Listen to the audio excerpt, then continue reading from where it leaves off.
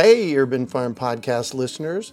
If you're as passionate about preserving the bounty of each season as we are, hey, I canned my first peaches at the age of 18, and that was a long time ago, then you're going to love what our friends over at Denali Canning have in store for you. They're on a mission to spread the love and knowledge of food preservation, and they're inviting you to join the journey for free. Right now, Denali Canning is offering free canning lids to anyone who wants to dive deeper into the world of food preservation. Yes, you heard that right, absolutely free.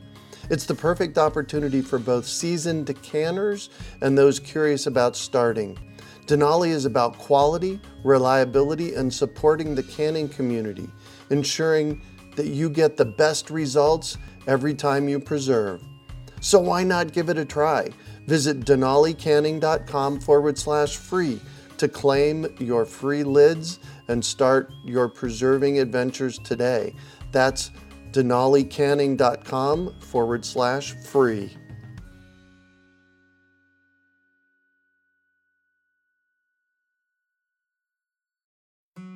Greetings, urban farmers, gardeners, and healthy food visionaries. Farmer Greg here, and welcome to the 633rd episode of the Urban Farm Podcast, where every day we work together to educate and inspire you to become part of your food revolution. Today is Farmer Friday, a quick gardening tidbit.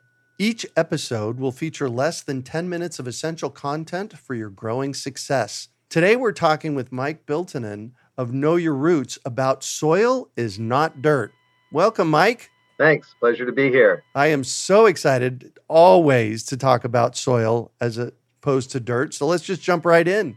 Sure. Well, it's no surprise to people who are in the agricultural world, whether it's as a hobby farmer, gardener, or, doing it professionally, that soil is a hot topic around the world these days. Mm-hmm. And I don't care where you are, but, if we don't have good soils, we can't grow the things that we need to survive. And I'm not talking just about crops for our food, but also things that help to sequester carbon for climate change mitigation, but also for our forests and everything. And we are losing good soil, arable soil around the planet really quickly. And I believe it was 2020 that was the year of the soil. It may not have been. But anyway, so when I was an undergraduate student at Virginia Tech, I had a soils professor who basically the first thing out of his mouth, the first lecture was, soils are not dirt. Do not call soils dirt. And ever since then, that's always kind of stuck with me. And yet the reality is that we really do treat our soils like dirt. Yes. And the fact is that they are very complicated. And I would almost go as far to say is that they have a life of their own. They do have a life of their own. They're not just an organism, they're built of organisms. And yet we look at them as a physical construct of sand, silt, and clay, a few nutrients thrown in there, and we can grow things in it. Fact is that if we ignore the biological side of all of that, and it doesn't have to be a complicated discussion about biology, but if we leave the biology out, then we leave the life out of the soil. And that's the point where it really does become dirt. And what we've done over the years with so many synthetic pesticides and salt fertilizers and herbicides and too much tillage, just over and over tillage, losses of topsoils, we've lost the biology. And we have pretty much pushed a lot of our productive agricultural ground to the point of being unproductive dirt.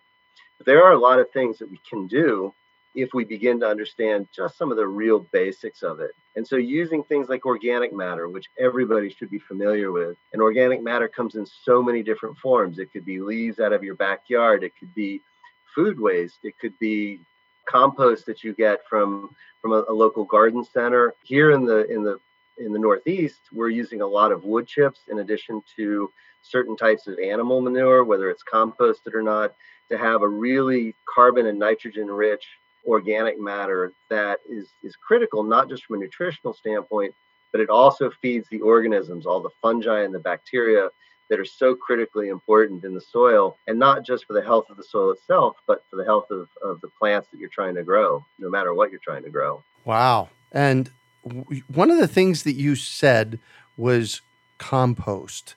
And I am a big believer in actually finding local compost rather than buying something from a big box store that comes from 700 miles away. What are your thoughts about that? Yeah, well, this has actually been a really interesting topic that I've been involved with for about the last 2 or 3 years. And by that, I have a friend who makes vermicompost. So he's Mm-hmm. basically taking yard waste and food waste. He's composting it normally, and then he's feeding it to the worms literally, and then they turn it into this super rich compost. A lot of compost, you don't if you don't know who made it, like if it's not local, you don't necessarily know what went into it. And so it's easy to have something that looks like a good rich compost that actually is not a good compost at all. And that's not to say that there aren't large producers of good compost, but if it's local, just like with your foods, you can ask them what went into it, how did they make it, and get a much better idea of really the vitality, the fertility about that soil because of the, and we like to call compost soil because that's essentially what it is, but it gets you to a point where you understand that the vitality that that compost has is in and of itself is going to give you that in your farm and garden. Yeah. One of my thoughts is that if I bring in Phoenix, if I'm bringing in compost from Minnesota, the microbes are different there. The soil biology is different, I would think. It is. There are many common microbes, but there's definitely ones that are, if they're going to have adapted to, say, Mm-hmm. a more moderate climate in Minnesota, they're not going to be really happy.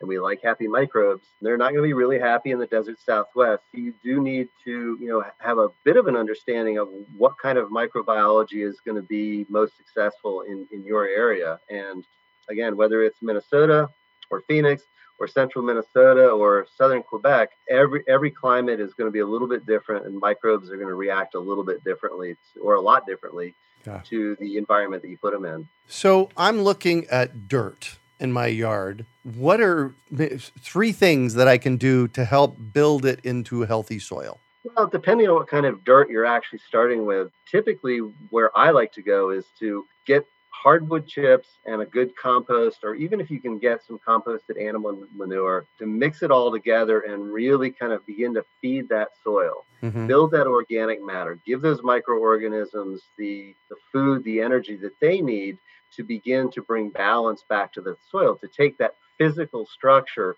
that chemical, those to the physical silt, sand, and clay, and the chemical, the nitrogen, phosphorus, and potassium, and begin to bring it together in a very holistic complex that creates a vitality and a fertility that you're not going to get any other way. And then the one other thing, if you want to kind of take it just to one other level, is you can actually buy microbes to incorporate, and that's a very deep and complicated discussion. And some of this you could do like on your countertop if you wanted to, and Mm-hmm. others you couldn't. But and actually, I was having this conversation with my wife today because we had some milk in our refrigerator that went bad. But even milk that went bad is good. It has good microbes in it, and you could just incorporate that, and you've got some lactobacillus. Bing, bang, boom! You've gone from dirt to soil in a matter of a few months. Nice. Yeah. One of the things that Kari Spencer is one of our professors at Urban Farm U, and she does a lot of teaching, and she is a huge proponent of don't throw away that old milk or yogurt. Put it in your gardens.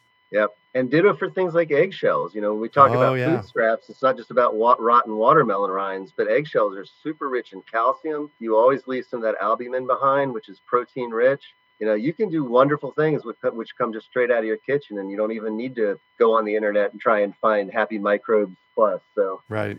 Well, thank you so much for joining us today. Would you tell our listeners a little bit about what you do and where to find you? Sure. Yeah. So my wife and I own a company called Know Your Roots. We're located in central New York. I do primarily consulting with a wide range of farmers, organic and biodynamic, principally on the tree fruit side of things, although I do work with growers who are growing specialty crops, vegetables, doing a little livestock work, that sort of stuff. And I operate throughout the Northeast, though principally in Eastern New York. You can find us online at www.knowyourroots.com, and that is just one R. So Your Roots is just one R. We merged those. You could also give me a call at my phone number if you'd like. Text me. I'd love to chat with people, or mostly just email me at mike@knowyourroots.com. And yeah, but there's lots to find on our website. And I guess I will say the other thing that I'm doing is I've been doing, I don't know if it'll actually end up being 18, probably more than that, but been doing a season-long webinar series, which I'm going to continue to do year for year and update it each year depending on the conditions of the given year. Mm-hmm. As opposed to like one big seminar that talks about pomology or dirt or soil. I'm breaking it into little bits and pieces so we can learn as the season goes along and kind of hit on those points. So there's a lot of educational stuff that we do, workshops, seminars, etc. Excellent. But yeah, knowyourroots.com or Mike at knowyourroots.com. You can find us. Excellent. And we'll put that in the show notes. Thank you so much for joining us today, Mike. Thank you very much. Appreciate it. We hope you enjoyed today's episode of the Urban Farm Podcast. Remember to listen for tips, advice, and resources to help you on your journey with urban farming. You can find us on the web at urbanfarm.org or send us an email to podcast@urbanfarm.org. In the words of Vincent van Gogh, great things are done by a series of small things brought together. Be encouraged that with each lesson learned and skill developed, you are one step closer in the direction of your dreams. Hey, Urban Farm Podcast listeners. If you're as passionate about preserving the bounty of each season as we are, hey, I canned my first peaches at the age of 18, and that was a long time ago, then you're going to love what our friends over at Denali Canning have in store for you. They're on a mission to spread the love and knowledge of food preservation, and they're inviting you to join the journey for free. Right now, Denali Canning is offering free canning lids to anyone who wants to dive deeper into the world of food preservation. Yes, you heard that right, absolutely free. It's the perfect opportunity for both seasoned canners and those curious about starting. Denali is about quality, reliability, and supporting the canning community, ensuring that you get the best results every time you preserve. So why not give it a try? Visit denalicanning.com/free to claim your free lids and start your preserving adventures today. That's denalicanning.com/free.